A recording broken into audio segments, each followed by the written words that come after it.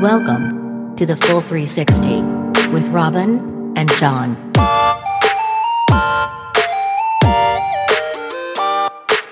John, have you heard about the cocaine hippos? That sounds like one of the most terrifying combination of words I've ever heard. I know. Right? Because hippos, not known for being gentle animals, and then cocaine. Well, I mean, you can just imagine the destruction. No, I don't want to imagine it, Robin. It's terrifying. I think the possibility of ever coming across a hippo in the wild is basically certain death. Never mind while it's intoxicated. Okay, tell me about cocaine hippos. So in Colombia, there was this man, Pablo Escobar, back in the 80s, 90s, not a nice man. Responsible for most of the cocaine that was brought into the States. Major drug kingpin, could do pretty much whatever he wanted in Colombia. And what he wanted was hippos. So he started importing them. And for personal, just wanted a hippo here and there on his property. And he started with a few, and now there's about 80 of them wandering around. Wow. Right. What a crazy he's dude. Gone, but the hippos are still there. The hippos are doing well. The hippos are thriving, John. Are people keeping the cocaine away from them?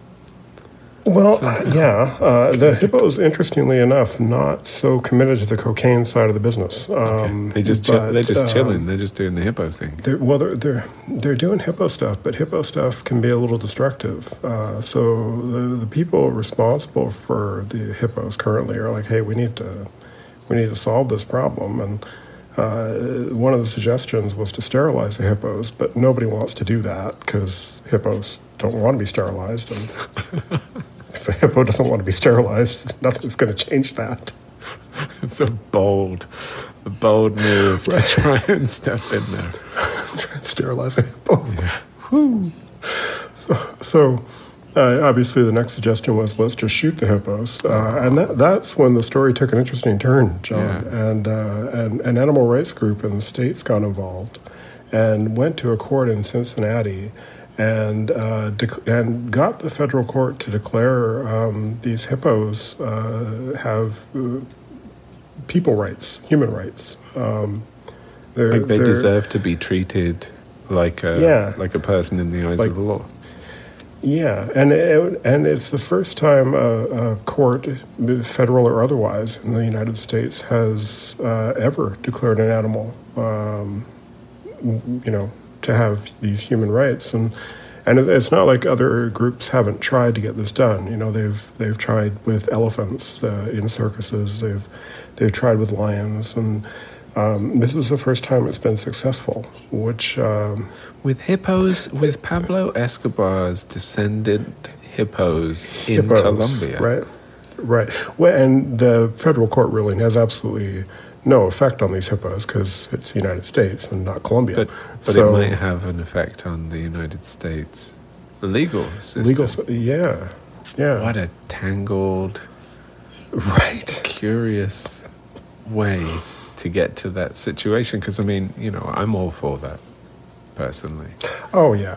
So, that it had to come through that route. It does smell a little political, doesn't it? It smells a little like if they're not even in the United States, then there's some kind of...